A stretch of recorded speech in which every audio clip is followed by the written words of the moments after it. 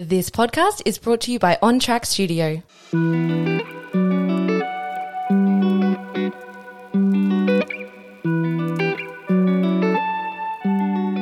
Welcome to Mind Your Head, a space for people to share their stories, talk openly and honestly about their own mental health challenges, and to give listeners some comfort in knowing you're not alone.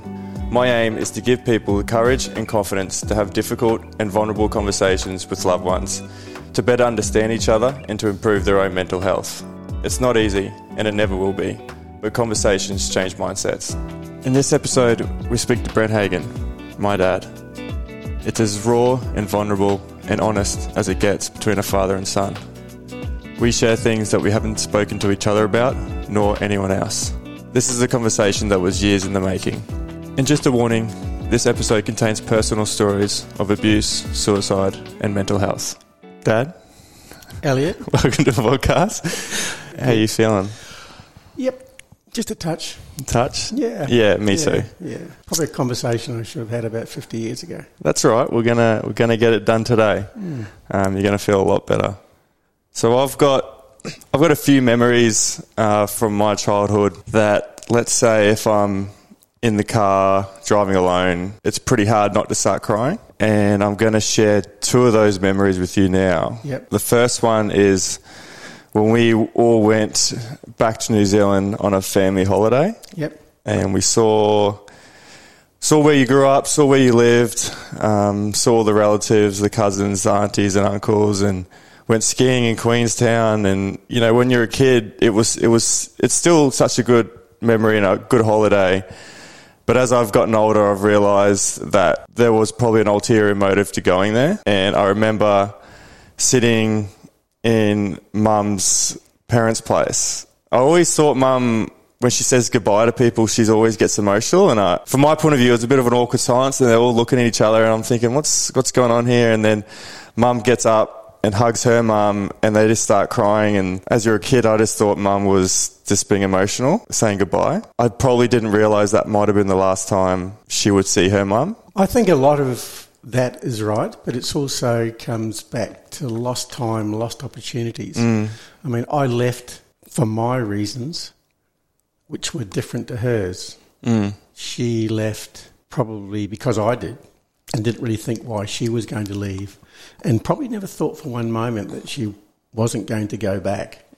So I think once we had kids, her thoughts were she's missed out, or our kids, you guys, have missed out on so much family opportunity. And I think that makes her tearful. She's, you know, you kids have missed out on grandparents from both sides.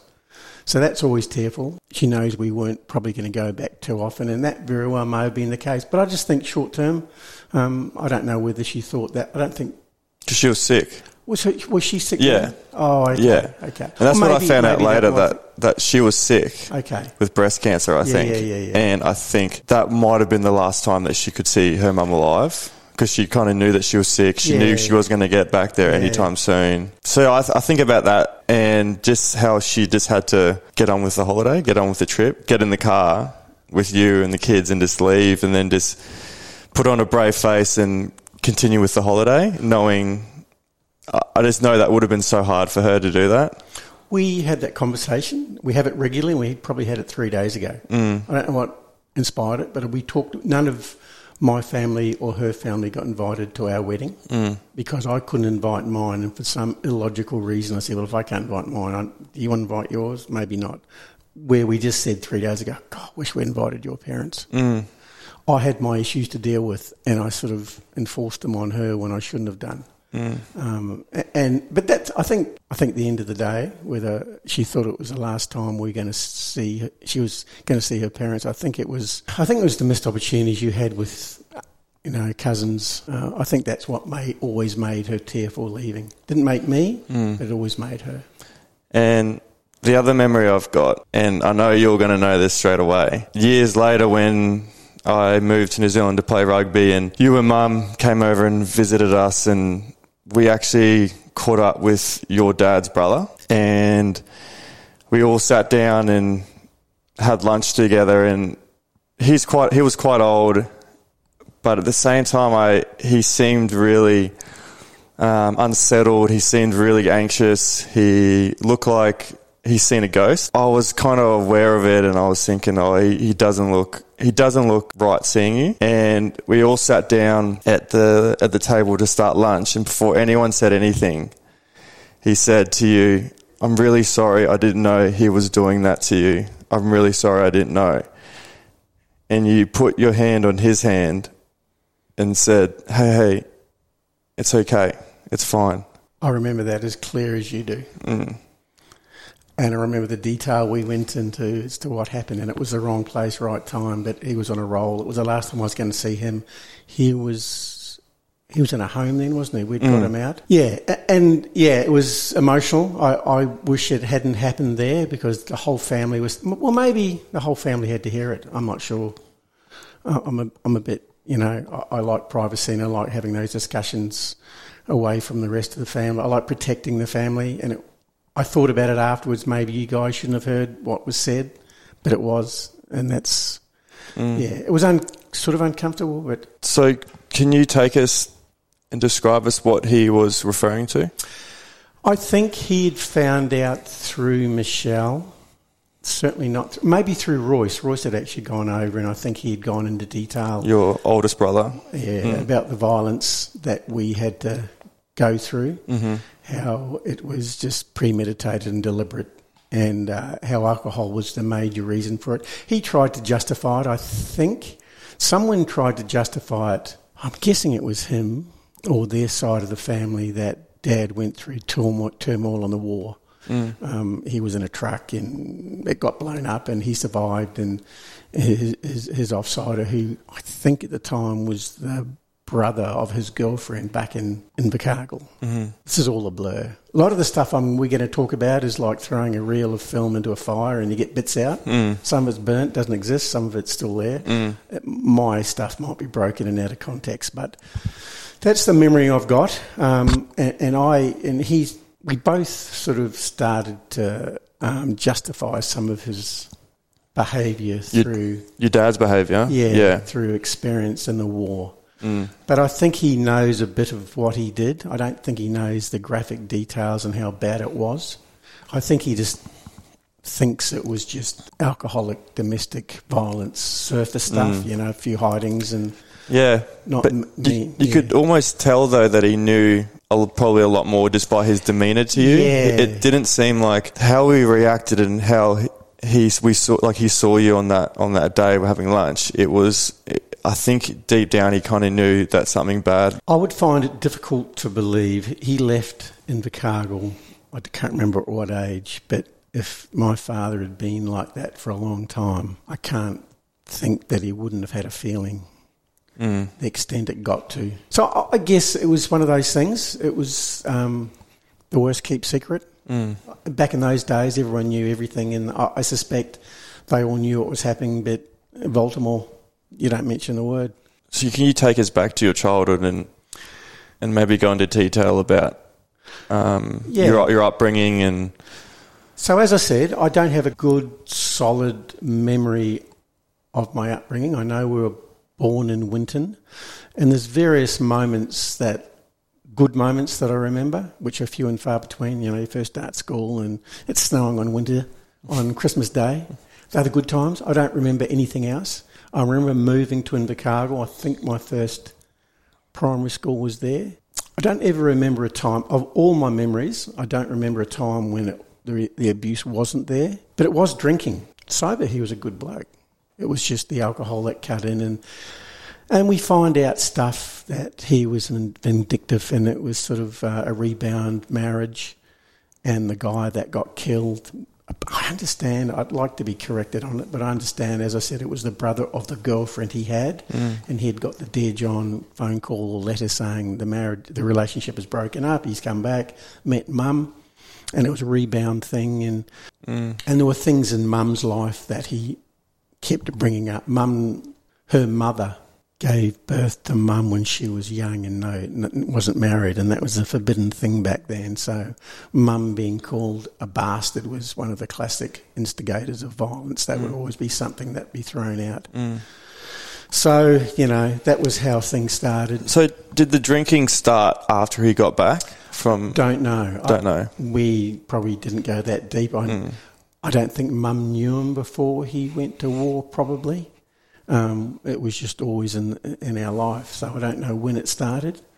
I don't think she knows what he was like before they went to war. So your memories of him has always been drinking? Yeah, it's always been drinking, and it's always been, broken eggshells, no eye contact, go to your room, don't be seen when he was in his mood. And it was always drinking. He would never come home from work. Those days, drinking, driving was accepted, I think, and he knew his office was beside the police station, so I don't think he knew them all, so you knew after work it was on.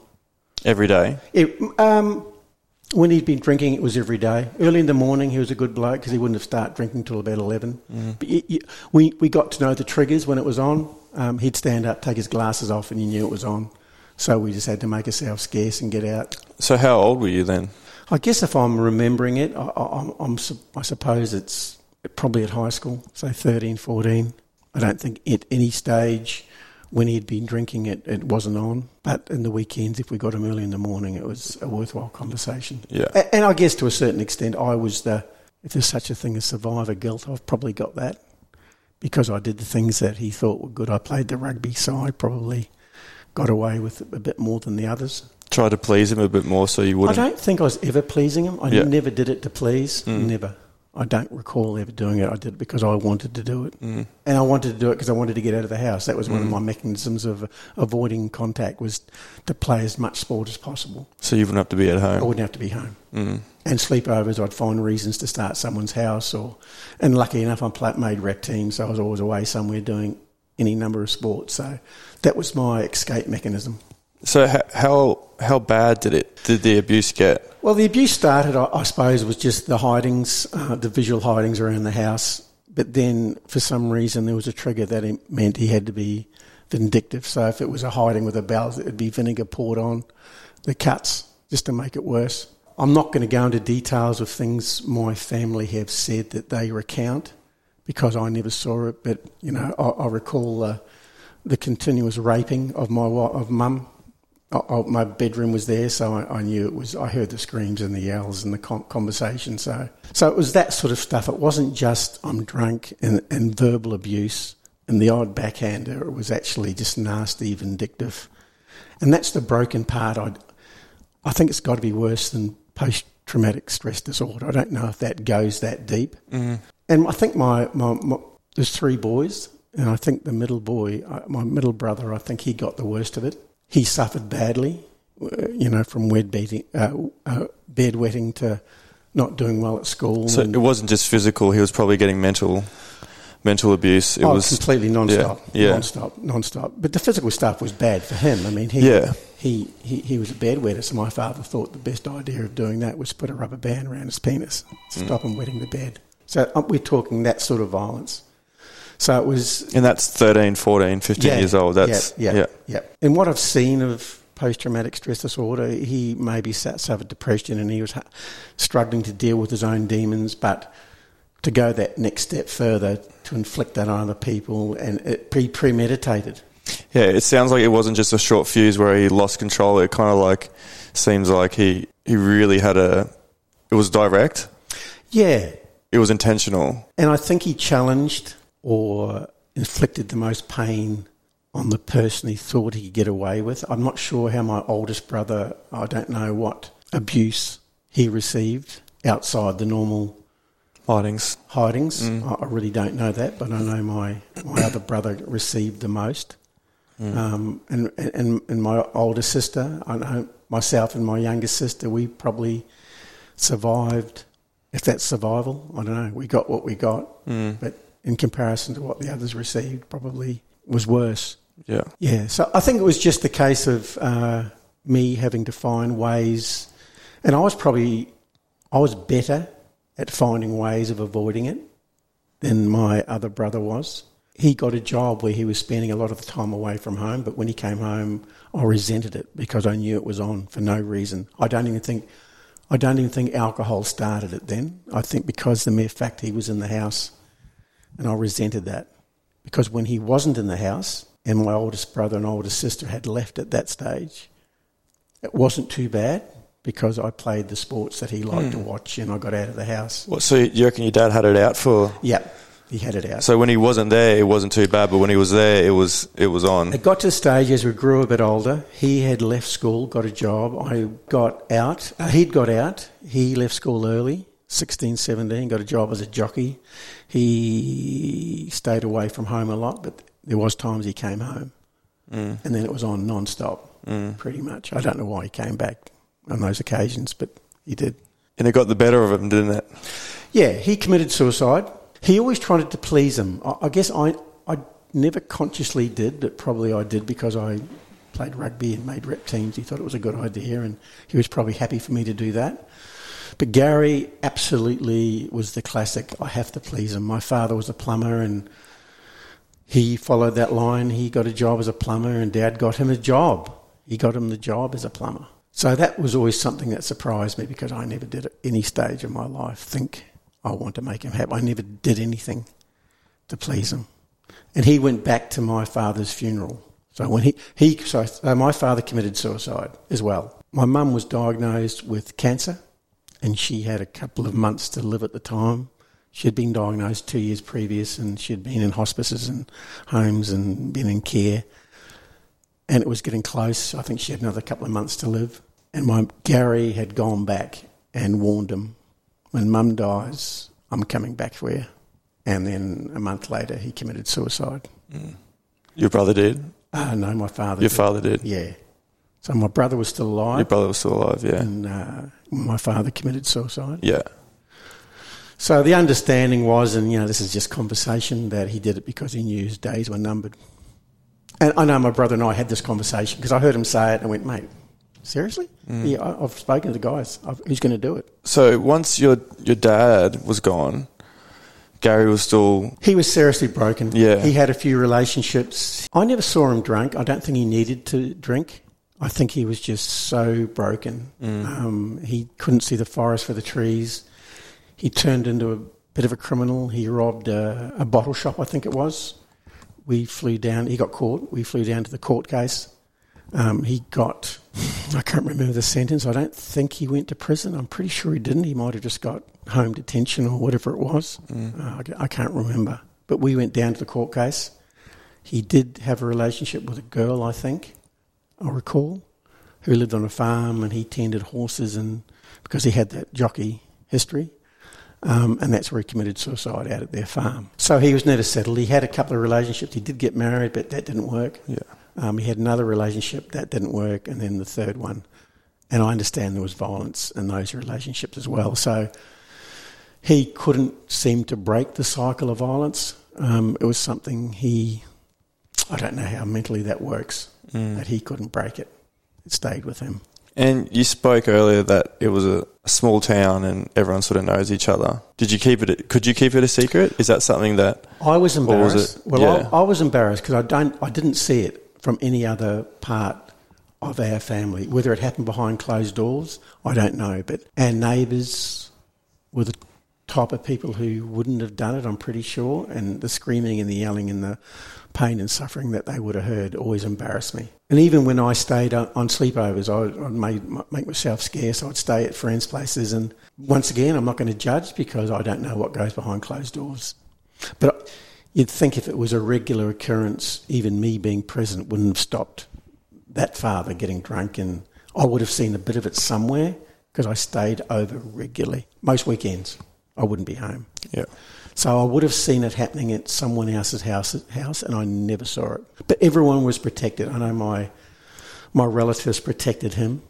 They knew about it, but never once came to our defence. So that's sort of something that's been left with me. Yeah. With regards to my existing relatives, they never supported us as a family. How did it affect your school, going to school, in terms of making friends? And because I know you're embarrassed about it, so... It annoyed me only because I know I had the aptitude and to be decent at school, but I either couldn't stay awake or I couldn't concentrate, I couldn't do homework at night, and it just annoyed me that I knew I could have done something, which I rectified the minute I got out, and graphic artist, went and got a degree, and I caught up with everything that I missed out at school. So school was always, I loved school. It was something, and maybe it was because I wasn't at home that I enjoyed. I was comfortable with making friends, but I have to say, and this lives with me today, I have this thought, why would someone want to be my friend? Is there an ulterior motive? I'm very guarded. Still? To this very day. I'm very guarded with making, because I know, is it an abandonment thing? Do I feel someone, once again, is going to abandon me? Why make a relationship or a friendship with someone who I know is just going to disappear? Did you find that with finding love too? No. I was sort of lucky. Mum came into my life when I was still at high school. You didn't have that same feeling of they're going to leave me, or worries or insecurities or anything? No, I didn't. I've never had that with love. I've never had any concerns or anxiety or thoughts that she would leave or I would leave. It's never been a consideration. Would you say the abuse just kept going until your dad passed? Was it, or until you guys moved? I think probably until the abuse obviously stopped when we left. At the time, did you recognise it as abuse? Yeah. Yeah, you're very aware that... I never thought at any stage it was normal. I've just got tough love. This is more than that. Yeah, it's more than that. Yeah. It wasn't the physical stuff. It was just the threat of violence, his presence. I mean, because I got out of the house that regularly and had sleepovers and met other people, I never thought at any stage when I compared those relationships and when I came home, I thought, this is weird. I never thought at any stage this is how a family should be. Yeah. We had good times. I mean, I've talked about the times at home were bad, but when we went on holidays, they were good. Why is that? He was probably out of the house and we could get out because we always went camping. We weren't locked in, behind four walls. But would he still drink when he goes on holidays? He would still drink. In fact, most of the holidays we went were centred around him finding part-time jobs at pubs. So we'd go to a place called Alexandra in New Zealand and he got a job at the nearby pub. We stayed at a place called Naseby. He got a job at the nearby pub. So during the day, he'd drink at the pub. I would get up in the morning and disappear for 12 hours like you guys used to do when you were camping, come home. But there didn't seem to be any violence when we were camping, so I enjoyed those moments. It was only seemed to be when he was working. I don't know what brought it on, the pressure of work, I don't know, being locked behind four walls. But I know when we went camping, maybe, and I don't remember this, but maybe we went camping with some of his friends. There seemed to be a lot of people around, so maybe it was a group thing and that was the outlet for him. And yeah, he never resorted to any violence while we're out. Yeah, and you touched on earlier how your mum, how badly she got it too. Yeah. Looking back on it, can you put a reason to why she stayed? I think I know. I think I understand better now, but certainly not then. I was angry. She did leave at one stage after one of the really serious episodes. She left, but then she had a mental breakdown and then came back. I think just the concern of how she was going to manage the rest of her life, whether it be work, whether it be finance, whether it be housing. I couldn't imagine there being any, we're talking 70s, late 60s, I couldn't imagine there being any support network for domestic violence back then. And I think maybe she stayed together for the typical reason, I stayed together for the kids. And that's what I put it down to. But now, and I shouldn't think this, I now feel angry for her doing that. Why the hell didn't she just leave? Things would have worked out. So I seem to have been more sympathetic when I left home and I spoke to other people and I read a bit. I went, okay, that's the reason she didn't leave. She didn't think she would survive But now as I've got older and I've survived and I know how I got through it, I think, well, if I got through it, why couldn't you? So there's a bit of anger for her there, a bit of abandonment maybe.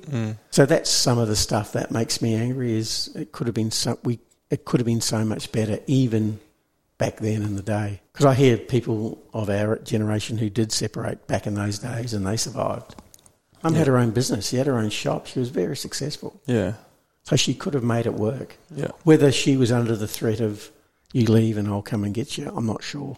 Yeah. But that's probably another concern that might have been there. That fear factor, isn't it? The fear factor, he will do damage to her if she left. I'm just guessing, but that's probably an option. And was leaving New Zealand, I guess, a way for you to start fresh and put everything behind you. And it was interesting. I had it planned a long time. It was only going to be when I was ready to go, when I was financially right, mentally right. I knew what I wanted to do. I'd written down a list of jobs I wanted to have, which is weird, in Australia. And I think I mentioned the other day, I said, it's interesting. I wrote down, I don't know, it would have been the last couple of years at high school, I wrote down on a list. Because someone else had gone to the mines in Australia, and I'd written down, I want to go to the mines. I want to work in professional sport. Would have been what's my last 2 jobs been? I work in the mines and I worked in professional sport. I had a clear sight of what I wanted to do, and then my oldest brother, Royce, he knew the situation, he knew what I wanted to do, and he said, here's the money, get on a flight, come and live with me. So that got me out probably before I'd planned to get out. So he was my angel that got me out earlier than I guess I'd planned. Your other siblings stayed in New Zealand, they stayed there? So Gary had got married at that stage. I think Michelle, my youngest, and me were the last 2 at home. My oldest sister had got married. Royce had left. He left real early. He got out of town. He got out of Dodge at 19, I think. So he'd been out, so it was just me and Michelle left at home. And, things weren't too bad at that stage. I was a bit older and a bit bigger. So I don't recall too much. In the later years after I left school, so I didn't leave home until I was 21 maybe, or 21 maybe. I don't think much was directed towards us, Michelle and I, once I left school. That it was just the threat of violence existed in the air, so it got better. As you got older? As I left school, I remember it being better. Was it hard leaving your siblings? No. I'd made that decision, not at all. I knew why I was coming, although everyone said, I'll see you back. I was never coming back. I knew I wasn't coming back. Yeah. I was out and it saved me. I mean, suicide thoughts were in my mind every day. I was planning how to do it. Yeah. For as long as I can remember. Yeah. I doubt whether I would have been doing it as a young kid, but certainly at high school. Every quiet moment thinking, how would I do it? And that scares me. Until I got clarity, until I got late senior high school and I knew what I wanted to do, I knew my direction, I was getting out, I was going to Australia, maybe those thoughts stopped, but certainly early high school. In the thick of it. Early high school, and I didn't have a clear plan. My escape plan wasn't in place. I couldn't think how I was going to get out of it. Suicide was certainly looked a pretty good option. Yeah. And how has it impacted your relationship with your siblings? I don't have any, unfortunately. And I guess it's mainly because I see them, I see him. My oldest brother has died. When he was alive, and my other 2 sisters, there's nothing getting away from the fact that, and me as well, we all have my father's characteristics, whether it's just the tone of our voice or... And I'm a different person. You ask Mum, when I am with my family, I try so hard. Do you get anxious? Oh, completely. Yeah. Not in my stomach. Yeah. Not comfortable. Yeah.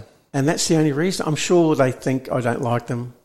Michelle I see a lot of, once or twice a year. But I'm sure they think it's because I don't like them. It's just because it makes me feel so sick. Yeah. And maybe that's a conversation I need to have with someone to get over it. I just see him there. They will deny they look like him or sound like him, but I do. To you, yeah. I do. Yeah. That day we were back in New Zealand, Tom said to me, you look like your father. Do you hate that? Oh, of course. Oh, dear me. That's a knife through the heart. I've got his bluntness. I've got his sternness. Sympathy and empathy is probably something that I'm trying to desperately work on. I probably left it too late. You can tell me that. No, it's never too late. Is that one of the things that's affected you the most? Have you struggled with showing empathy? Yep. Yeah. Absolutely. Growing up with you kids young, Mum would be the emotional one if you hurt yourself. Oh, darling, you okay? Leave him alone. Is there blood? No, don't worry about it. Is there blood? He's okay. I remember you fell off the couch and broke your arm. It was at right angles. Remember the breaking your arm? And Mum was... she was really emotional. I walked away. Is there blood there? Don't worry about it. That was me. I had in my mind that I had to be the strong one. I took it too far. I took it too far. And I see those faults and, Strong as in not showing emotion? Yeah. I didn't want anyone to see a weak spot. If your dad saw a weak spot, he would prey on it. Yeah. And that's how he got to my other brother, because my brother wasn't that strong. he had that emotional stuff, and that's why he preyed on them. And so I always felt, okay, to survive, I've got to be strong. If a decision had to be made or life had to be emotionless, then I was your man. Yeah. And I resent that and I regret that. And you may not remember, there's a lot of times when I just didn't get involved or didn't show you enough empathy if you were upset or concerned, or I showed no patience. And I could probably roll that a few of those times, and it's just, it burns me. What's been your process to move forward with your life? And I know coming to New Zealand, and I know you talked about having a game plan before coming to New Zealand of what you wanted to do. But what I want to know is what set you apart, I guess, from not going down that same road. I think because I was strong, and that's why I still am, and that's how I believe that succeeds. I somehow developed that strong exterior that got me a game plan to get out of New Zealand. It galvanised my belief I was going to succeed come at all costs, and it did. At all costs. I made relationships with convenience. If it was going to work for me, I did. I had no trouble making relationships because of the sporting factor. It's easy to make relationships when you're playing a team sport. It was never a relationship probably because I liked you for who you are. It was more I liked you for what I can get out of it. So my survival instincts were there. And I had mental plans of how I was going to succeed. Failure was never going to be a long-term thing, but somehow short-term failures I enjoyed. When I was going for jobs or if I was going for a unit to live, I liked not getting it straight away. I somehow enjoyed short-term failures. That way I valued the long-term success better. If I got a success straight away, is it a dopamine thing? I don't know what it is. I sort of came out of a failure going, yes, that's one more, that's one less. I've now got 9 left and I'll have somewhere to live or I'll have a job. Yeah. So that's an odd thing. Someone would like to tell me why I think that. I know we spoke about it the other day, but I mean, you didn't have to learn to forgive and to move on. You spoke earlier the other day about using it as an indicator of how you want to be as a father. And that was one of the things I came away with. I struggle with forgiveness and forgetting to this very day. To this very day, I struggle with forgiving and forgetting, whether it's if someone's done me wrong. I struggle with that. Wow, this is weird. And that's probably why it still affects me, because I didn't want to forget what happened to me when I was young. Because if I wanted to do something as a father with you guys, or even as a husband, I always went, would my father have done that? And if it was a yes, then I wouldn't do it. And to this very day, I guess an example is alcohol. I believe I don't have any dependency, but I'm scared that I do if I drank too much. So this very day, a couple of beers, I'm out of there. Yeah, because I remember growing up and we didn't see you drink. I don't know if that was a conscious decision to not show us, but I don't remember you. You never did it around us anyway. I never really saw you and Mum drink. It was conscious. I just didn't want it to be in the house. I never made a deal of it. It was nothing that, when we went out, I would drink. But around the house, I didn't want you guys to think it was a normal part of life. And that's probably a leftover from that, any sort of dependency on alcohol. And because of that, it probably sits with me today. I work in the mines. A 6-pack would sit in my fridge for a month. It probably still, I don't know if that's a leftover from it or because I can't be bothered, I'm not sure. Did it ever not make you want to start a family of your own? Were you scared of... I was never scared of starting a family, but I was so conscious of being careful of what I did. And I probably lost my patience, and I've got anger things probably I would have blown my top a few times, but I was so conscious not to do certain things, and not having alcohol was one of them. But at no stage did I not want to have kids. But I certainly wanted to have kids when we were ready for them, and that's why we had them late when I was 30. So, but I didn't want to put pressure on kids, but I was very clear and I was mentally planned and ready to have kids. So no, it was never a thought that we wouldn't have them. Did you ever have any deep anger issues? I think. Yeah. I think. You're talking about in relation with people who made me angry and not being able to control it? Yes. I mean, in any sort of... Yeah. There have been moments when I haven't been able to control my anger. Not probably... Maybe since you kids were born, I can't remember. But I know I've caught myself a couple of times when I first came over. I just, for no reason, I couldn't stop myself from just unloading. And there've been, I am obnoxious, and I say things and I can't let things go. So I've got some one-upmanship desire. I struggle, and this goes back to me always wanting to be successful and succeed. I struggle to sort of let things go if I haven't had the last say, or I'm not winning an argument, or I'm not right maybe. That's something that sits with me, and that's probably the survival instinct that I've had to... That's what I was going to bring it back to, yeah. It comes back from there. I mean, I've had to win to succeed, and I probably need to have another discussion with someone to get over that shit. I've had to win to survive, sounds like, doesn't it? Yeah, I've had to win to survive, because if I was a bit wishy-washy and a bit grey, I'm black and white. If I think this has to be done, no one's going to stop me from doing it. If I think it's right, I'm pig-headed, even if I know it's not right. Stubborn. I think it's right. Yeah, stubborn. Sounds like someone just described me then.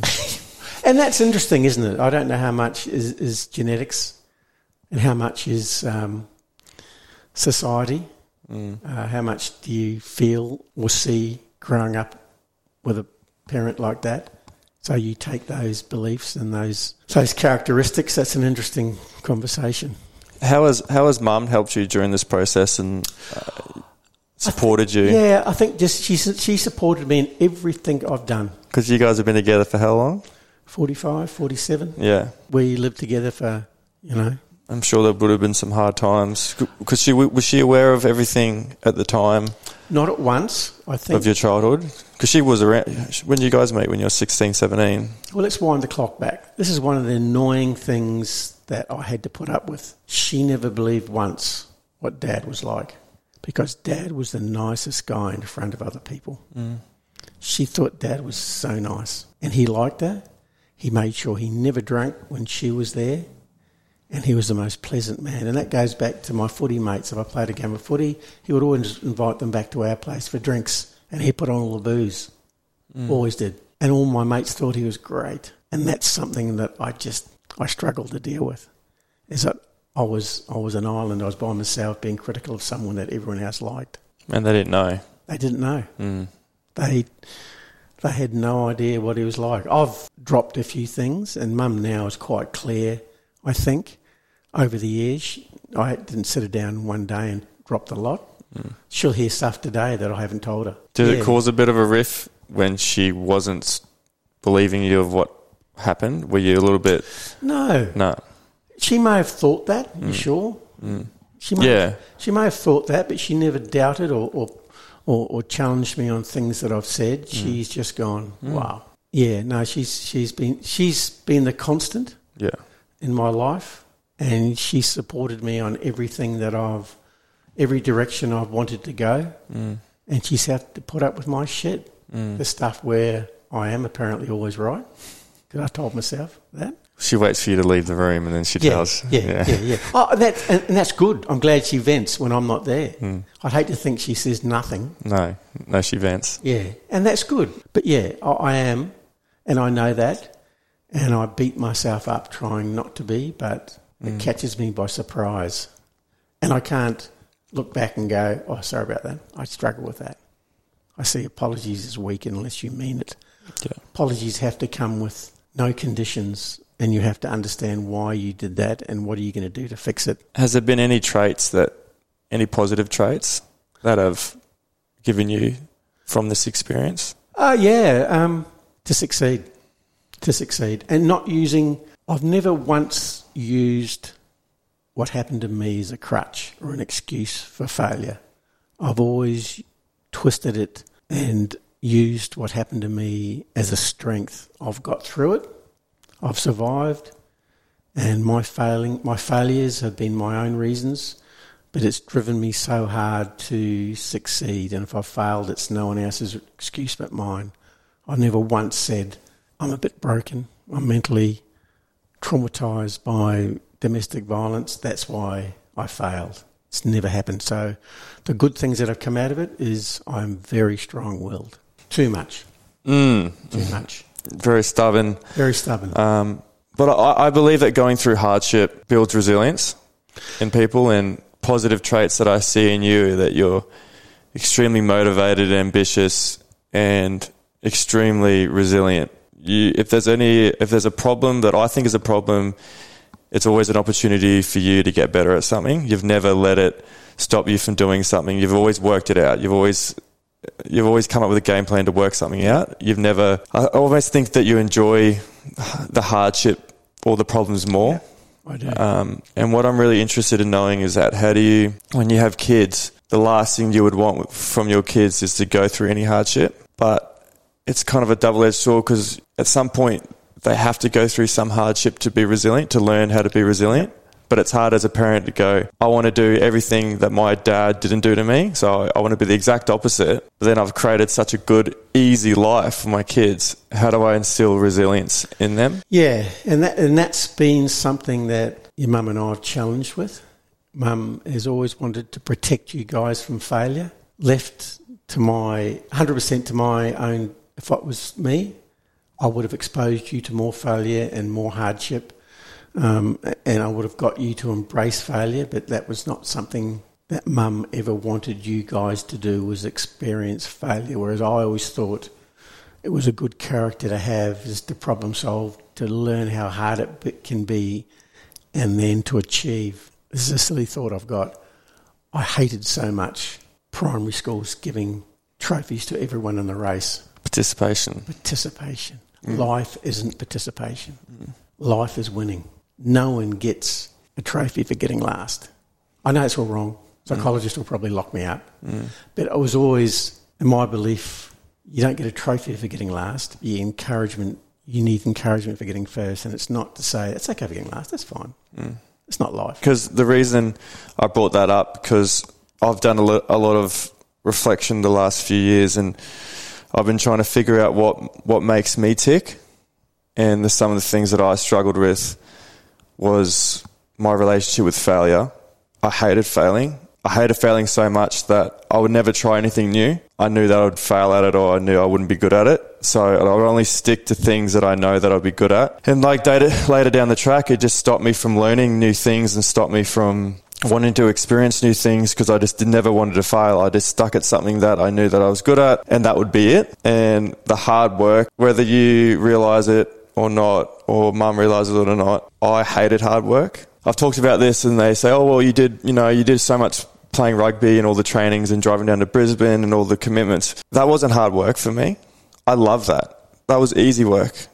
So I found there's a difference between hard work and working hard. So I worked hard at that, but I loved it. It was easy. I hated hard work. So hard work was something that was uncomfortable, something I didn't know anything about, something that was new to me or unknown. I avoided that. Because of that, I didn't want to do any hard work in terms of what's happening with what's going on in my head. I avoided any sort of talks about what could be wrong or what I'm going through, my thoughts. Yeah, and it got to a point where I was trying to find excuses to how I was feeling. I would blame it on a relationship.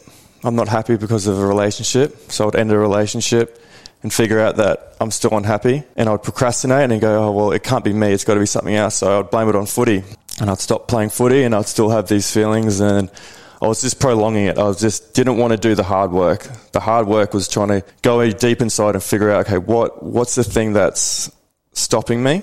What's the blockage? The reason I love footy so much was because for 80 minutes on a Saturday and for an hour or two on a Tuesday and Thursday, nothing else would be inside my head. So I'd be free of all the noise, all the insecurities, all the fear of failure, all the doubts. And then it got to a point where I needed that more than just Saturday, Sunday. So then I started doing drugs, and for the first time in my whole life that I was able to relax fully and not worry about the past and not worry about the future. It was just, I was fully present, and it almost became addictive, that feeling of having no anxious thoughts and no worries. And I was just for an hour of a high, I wouldn't go jump around a room. I would just sit there and sort of feel how good it is. Is this what normal people feel like?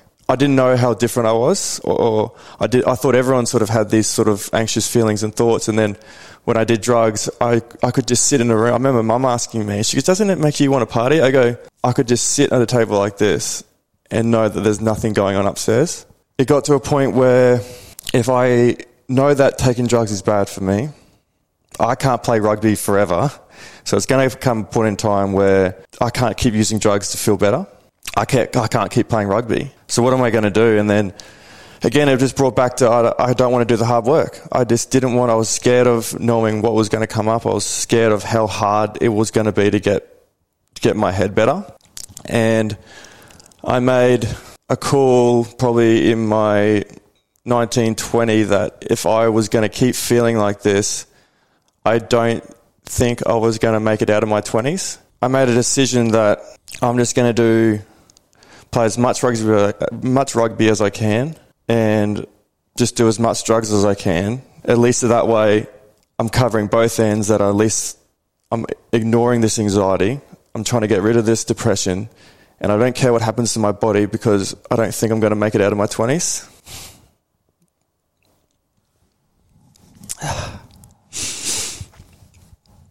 So I ignored a lot of injuries that I shouldn't have.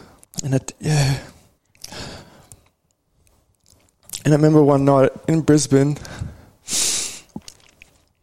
I can't look at you. I didn't plan it or anything.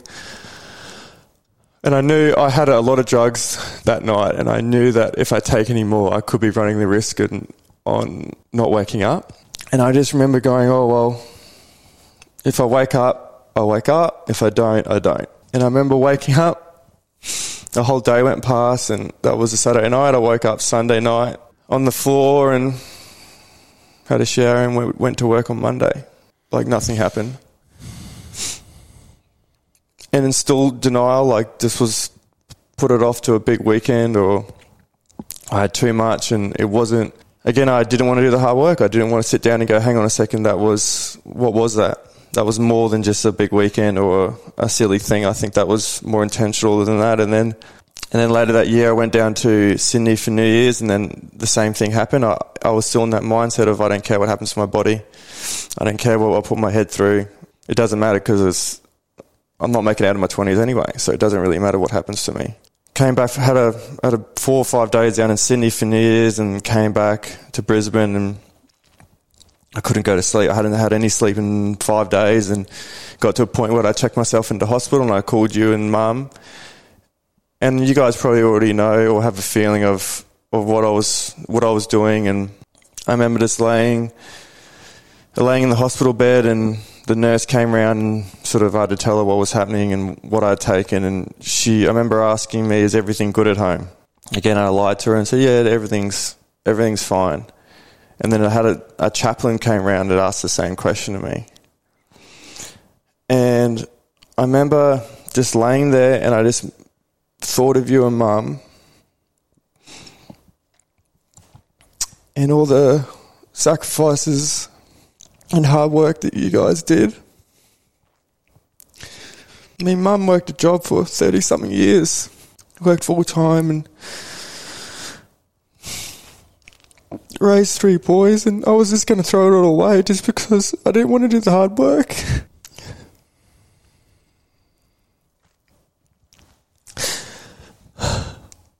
And I remember laying there just thinking about you two, and I just didn't want. I was just what you said about thinking about how planning a suicide. It's really frightening how one little passing thought, one day can manifest itself into two of those thoughts a month, and a couple of thoughts every fortnight, and then once a week, and then every day, and then you start thinking about, how do I kill myself, but also in a way that my parents can say goodbye to me? How have you got out the other end of this? What triggers have you done? What's happened to your life that has turned it around? Is stop playing rugby one of the big benefits? Yeah. Yeah, and I just remember laying in the bed in hospital, and I just thought about you and Mum. And, some people go through rehab, or some people they talk to psychologists, but for me, it was a flick of a switch that night. It wasn't something that I had to convince myself of. It was a flick of the switch. I remember laying in hospital. I was hooked up to a IV drip. I was dehydrated. They gave me all this water to drink. Gave me Valium so I could go to sleep. I remember just laying there thinking of you two and just thinking, I'm not going to waste my life for no fucking reason. And it was a flick of the switch. That week I moved back to the coast, got out of that environment, got back to the coast and just started, and then went to see a psychologist and just to talk about it. Because before then I had never spoken about it. Playing rugby was a big one for me. A big failure or a big success? So I always thought of it as a big failure. I thought I should have done more. I thought that my fear of failure hindered my performance.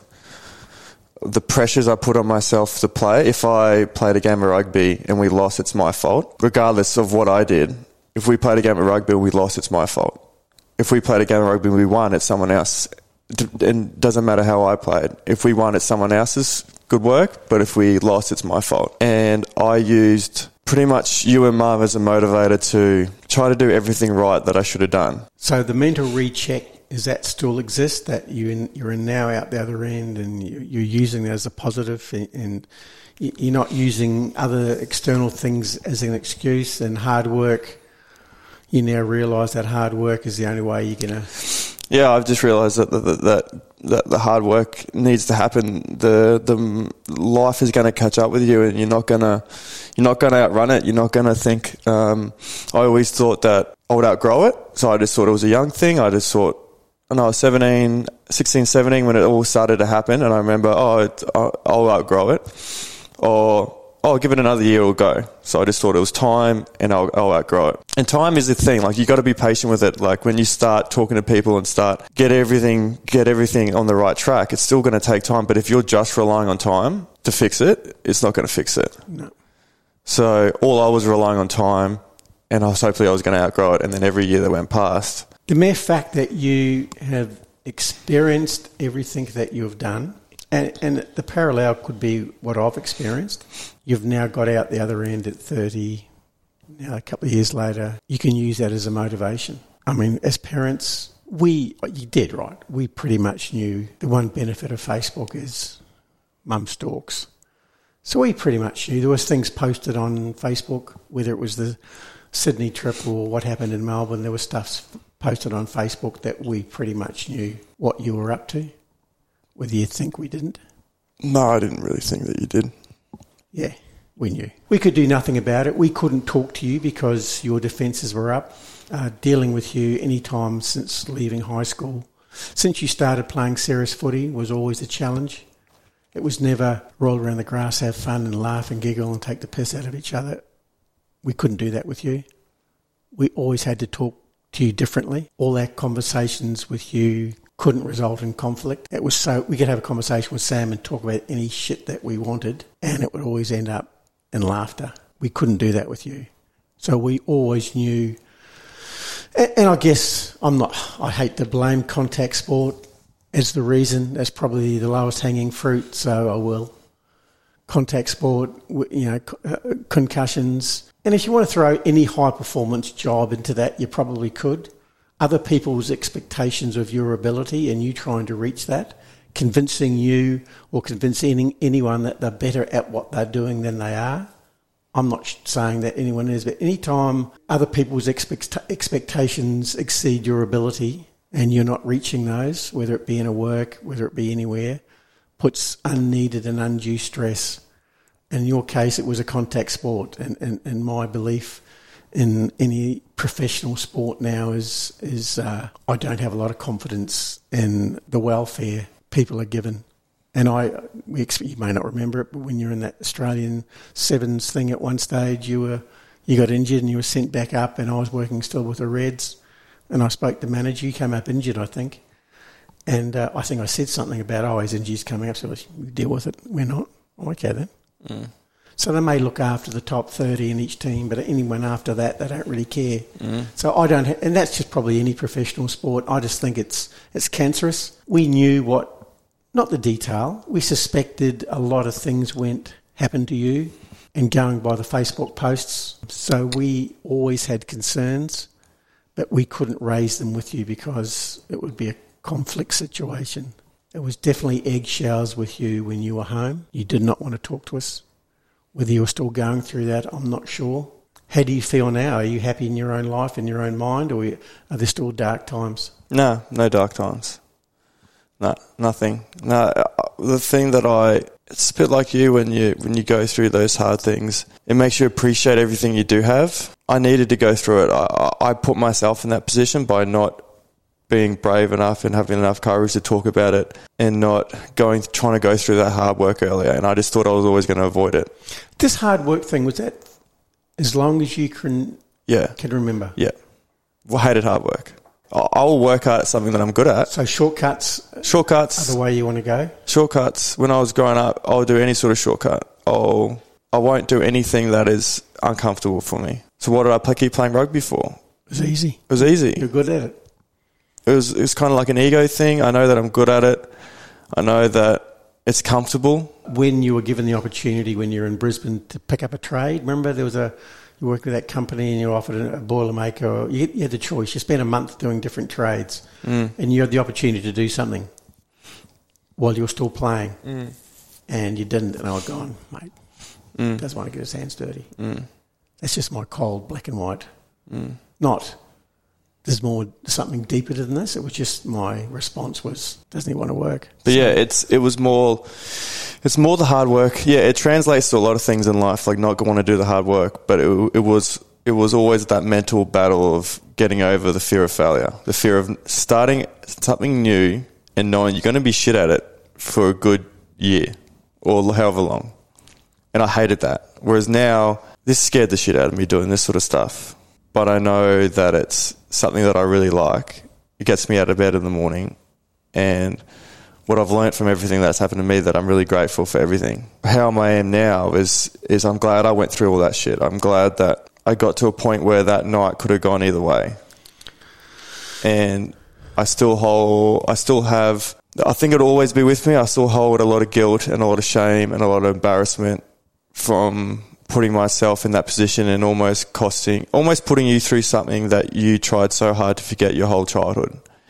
And you've worked so hard to put all that behind you and be so positive with your life. And I was almost about to drag you straight back into it again. Almost one of the reasons why it was so difficult talking to you when you were saying it was walking around eggshells with me, is I was scared to talk to you. I was wanting to keep my distance. Do you think do you feel everything, a lot of the things that we get out of childhood is environmental, so your upbringing, people around you, your experiences, how we spoke to you, how we treated you.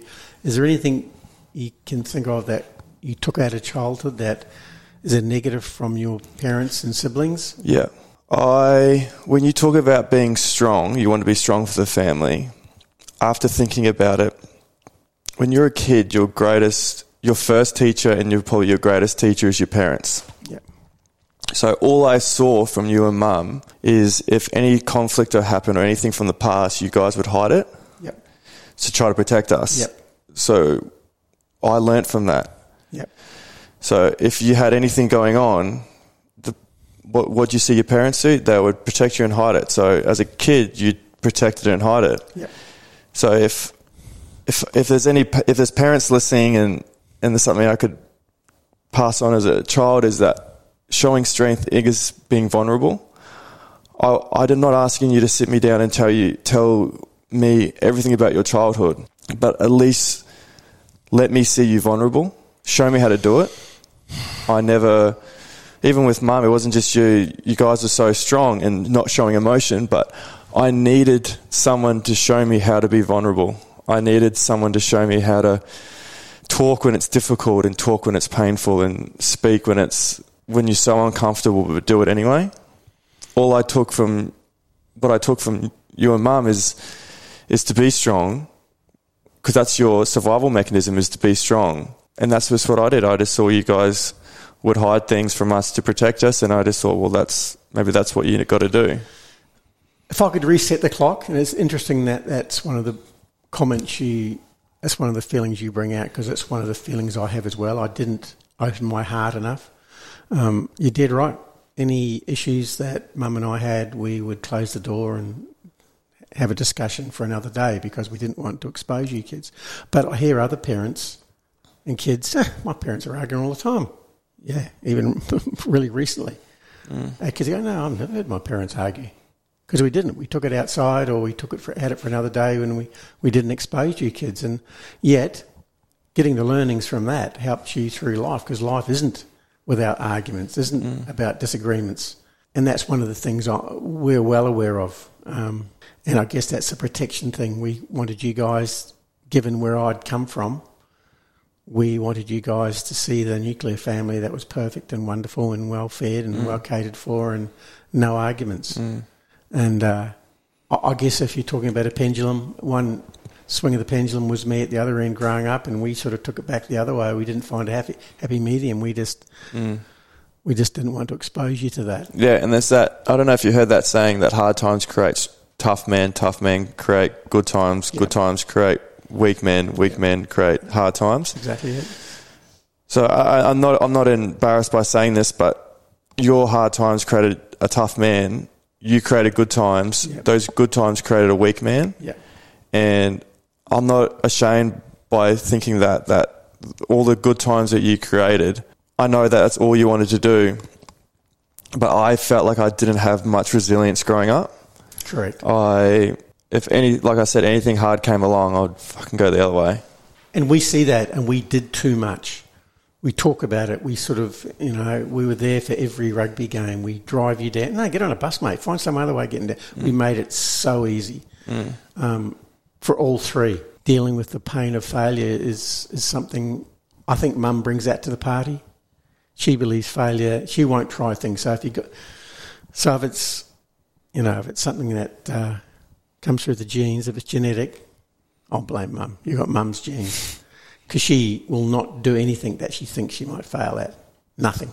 Screwing in a screw, hammering a nail, can't do that. Give it a crack. Failure's good. No, I can't do it.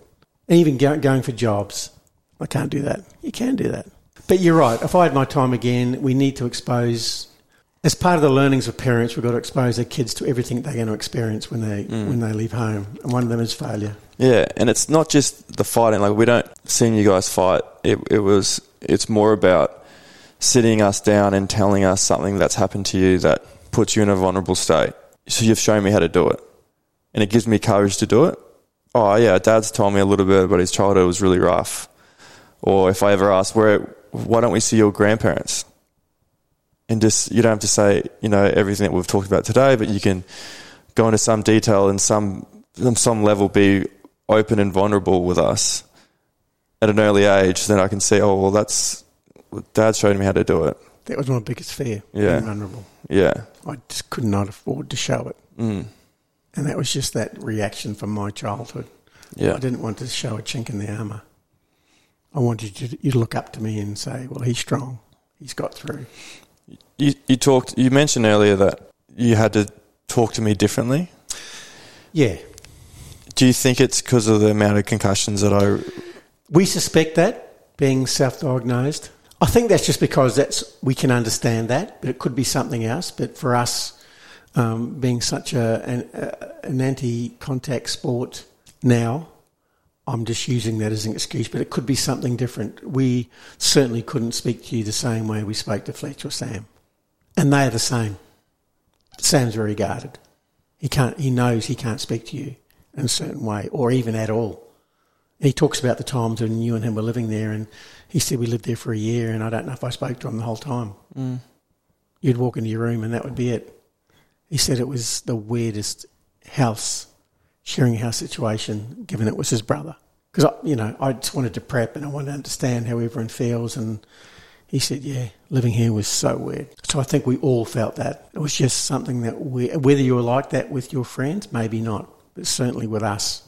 And I only remember it as you got further and further into your rugby career. So that's why we just linked the two together, concussion, rugby. I don't know when you started taking drugs, whether there was a link there somewhere, I'm not sure. But I certainly remember the last time we were home. It was very awkward. how come this situation has got so far without a discussion being had? And you said probably we haven't taught you to have an open discussion. So had we taught you to have an open discussion, Mum or Dad, I want to talk to you about something, you probably would have sat down. But had you experienced us doing that, maybe you would have. But I remember that time, and I wasn't at a place where I started to be self-aware of everything. I was still in denial about everything. It only started to come good for me in the last 2 years, where I've actually recognised and been comfortable enough to be self-critical, and not in an unhealthy way, but realise, all right, these are the issues that's going on with me, and be open to talk about it. Whereas before, I was just in denial. I was like, this is... Do you think you have anger management issues? Do you think... I've said to you that I remember situations, or at least one anyway, but probably more, that I have lost it and I've got no idea what I'm saying, and I cannot stop myself. I know 4 times, top of my head, where I've lost it, and I haven't lost it for a day. It would probably take 3 or 4 days for me to calm down, and I would hang on to it. Yep. Yeah, 3 or 4 times in the last 5 years, maybe. The first 3 played it off like it was a usual thing, and then the 4th one, I remember it really hit me going, it scared me. And again, I was doing the process of trying to figure out what makes me tick, and then this happened, and it really made me self-aware of something's not right. This isn't just a short fuse. Like, why is this anger lasting 3 or 4 days? Why can't I let it go? And that's what sort of pushed me in the direction of, all right, I think that either the concussions have had a huge impact on me, because I've had a few, or it's something that's always been there, whether it's a mood disorder or some sort of bipolar. And I asked Benny Radmore, I said, have I always been a bit moody? And he goes, yeah, we can tell straight away whether you're in a good mood or a bad mood. We can tell straight away. And I went, for how long? And he went, always. And I go, you haven't said anything like this to me before. And he goes, that's just you. You're in a good mood or in a bad mood, and we can tell straight away. So can your parents. Yeah. You'll walk in the front door, and we go, run and hide. Yeah. Don't even start a conversation. Yeah. We know we can't talk to you. Don't even... Mum, we know it, but Mum always tries. How is your day today? So there's always an attempt by her, but I don't even go there, because I guess I've been there, so I know there's absolutely no point. And I'm in the background going, don't say anything. She'll persist.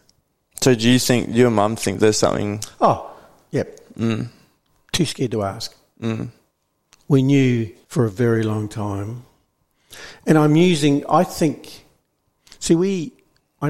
the concussion thing, but I think it even happened before you got seriously into rugby. It might have happened when you were 20 maybe. You left school at 18. You did get serious, but I'm sure all those concussions didn't happen that early. But it wouldn't surprise me if it's not just concussion, if there is some sort of bipolar thing there. I'd be interested to see what comes out of it. Does violence come with it as well, or just... No. It's...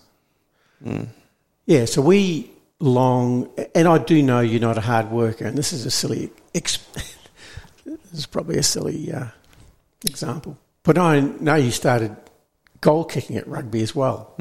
I took you down to the park one day. Had a few balls, kicked them over. You were shit. I think I might have told you.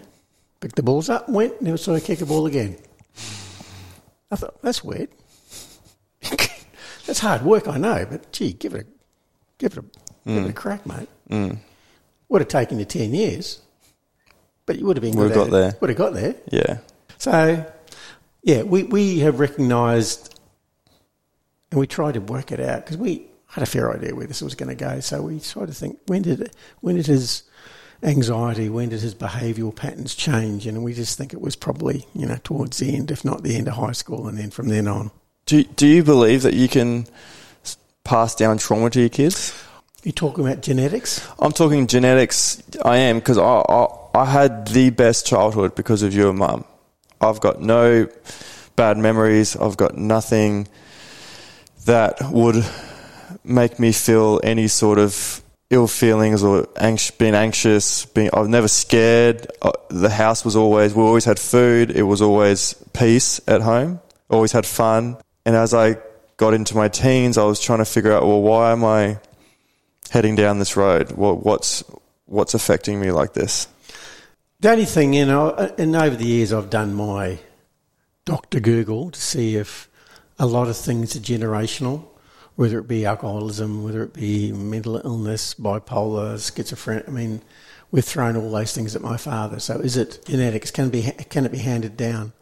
And then half of them will say it can, half of them will say it can't. So I don't know if trauma can be handed down. I think you've got to experience trauma to be affected by it. But certainly maybe mental illness can be an issue, can be something that... Yeah. I know there's been a lot of stuff done around it, but don't think it's black and white. I know all the issues in our family would be a result of trauma, whether it be my older sister, my Michelle, or I think that's because we've all experienced such bad trauma that we're all pretty broken. Yeah. And it's how we deal with it and how we move on that either gets us through life or doesn't. The downward straight for you. I guess that was the hard bit. What's your... It was good because I prepped for the hard bit. Did you? Oh, yeah. You didn't even need the toilet paper? I did last night. Oh, did you? Mum and I both needed you got it out of it last night? Yeah.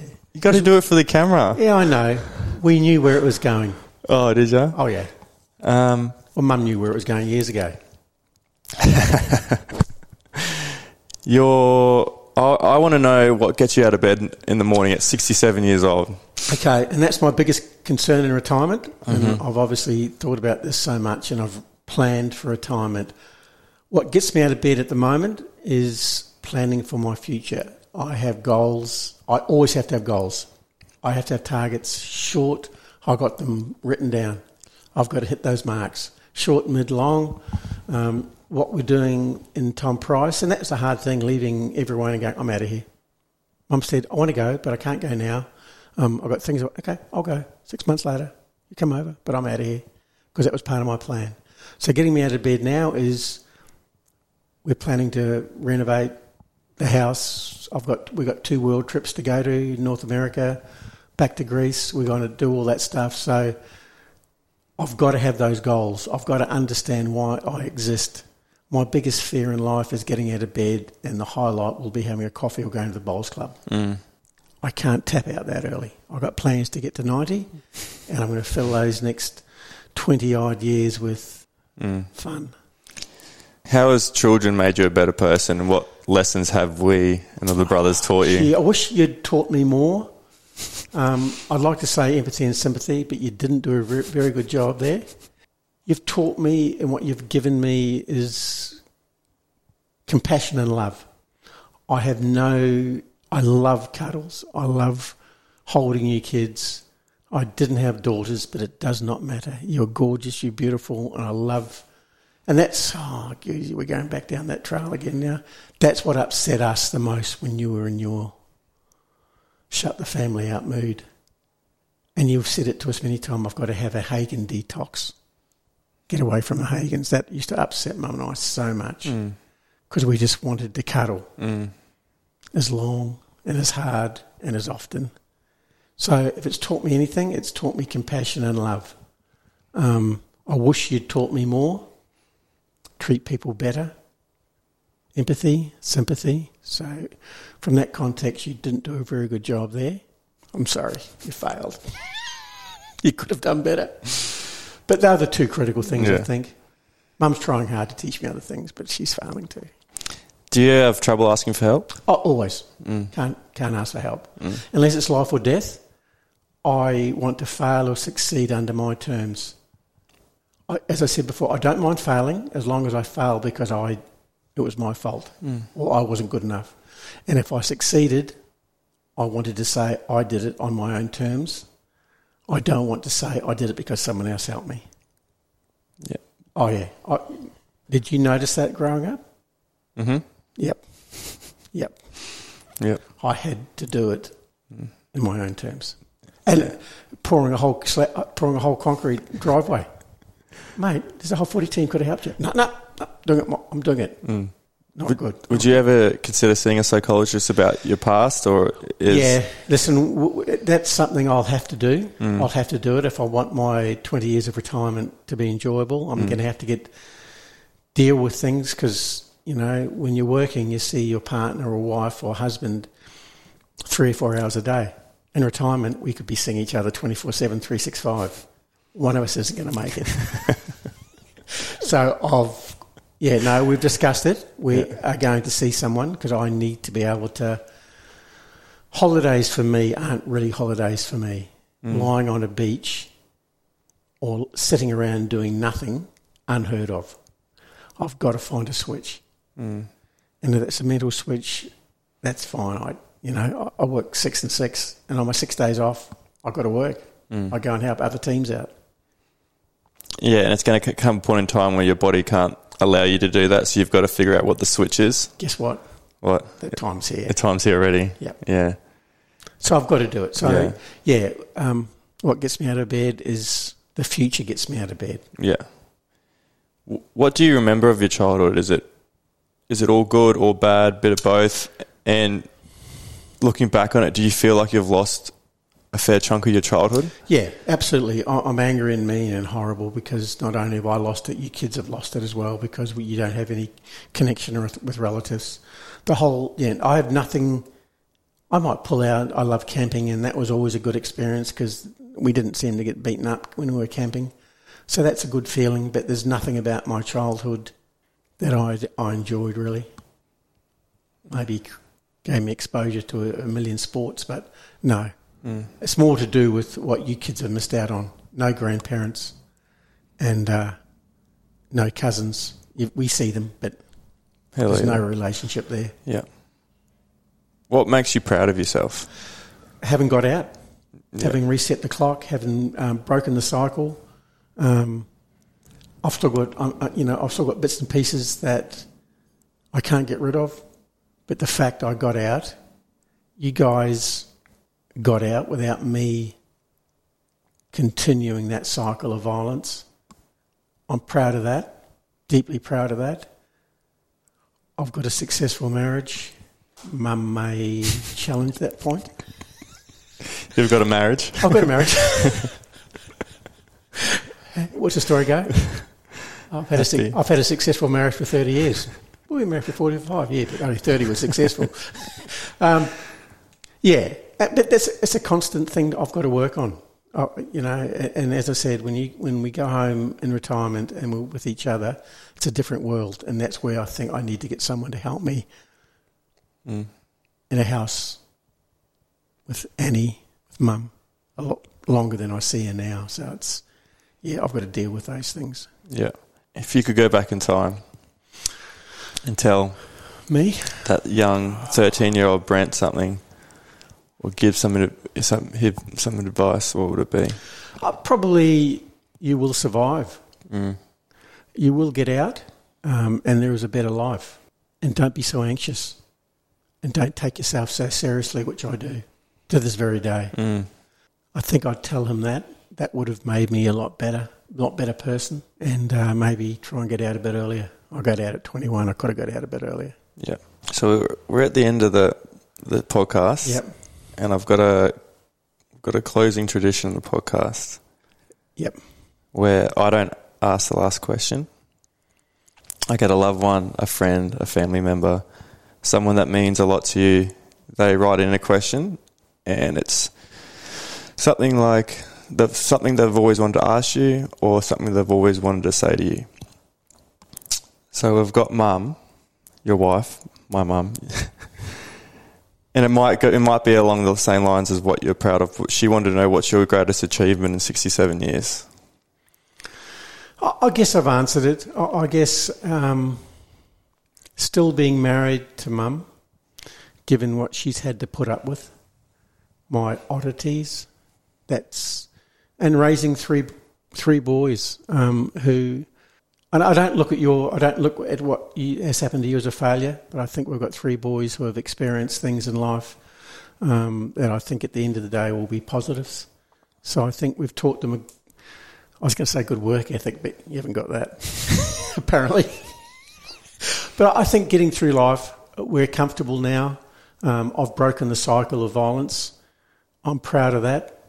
And I think given I've done it by myself without any help from anyone else, I'm proud of that. Sometimes it can be generational and continue, which has happened in other families close to me, so I'm proud of that. Sam's, your firstborn, you just answered it. Do you admire yourself for stopping the physical abuse in one generation? Yes. He's got another one that says, do you see being emotional as a weakness or a negative trait? Wouldn't you consider anger the same? Wow. Yeah. And I've chosen just one above the other. Anger is definitely weak, and I know that, and I get angry when I show it. It rips me apart, but I can't show it to anyone else. I'll explode, and I'll go, God damn it. But then I can't go back and apologise and go, oh, sorry. I wish, time again, I wish I'd shown emotion. Susie has sent something in, who was married to your oldest brother, Royce. And she said that Royce tried really hard to be a father figure to Brent and his siblings to try to protect them from his father's abuse, which is why Royce paid for Brent to come over to Australia in 1976 and try to give him a better chance at life, which is probably why Brent has been so positive and made the most of his opportunities, because he could have gone a different direction. Correct, 100%. I didn't realise he did that for that reason. I just thought he was being a good bloke.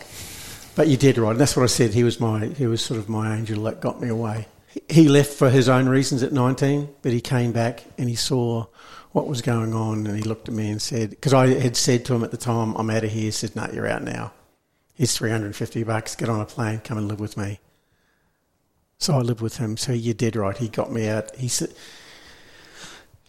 I've got no idea when I would have got out, whether I would have got out, but knowing what we know now, he probably saved me from any bad stuff that could have happened. And I'm just going to share with you, final thing, my favourite memory of you.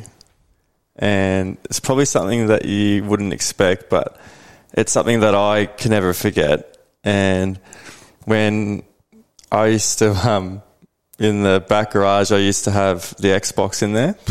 Yep. I was either playing Ricky Ponting cricket or Rugby 08 or something, and there was a couch behind me. Yep. You know where this is going? Yeah. I don't know where it's going, but I remember. And you used to come in and lay on the couch while I'm playing and turn all the sound off, and I would play that song, Watch Over Me. I still listen to it. It's on my playlist. And you would lay there in silence, eyes closed, and then the song would end. If you haven't heard it, it's a great song. The song would end, and then you would go, Elliot, play it again. Yeah, I know. And you'd do it about 5 or 6 times, and I'm playing with games, and I'm looking back at you, and you had your head back on the pillow, and you go, play it again. That's one of my favourite memories I have of you.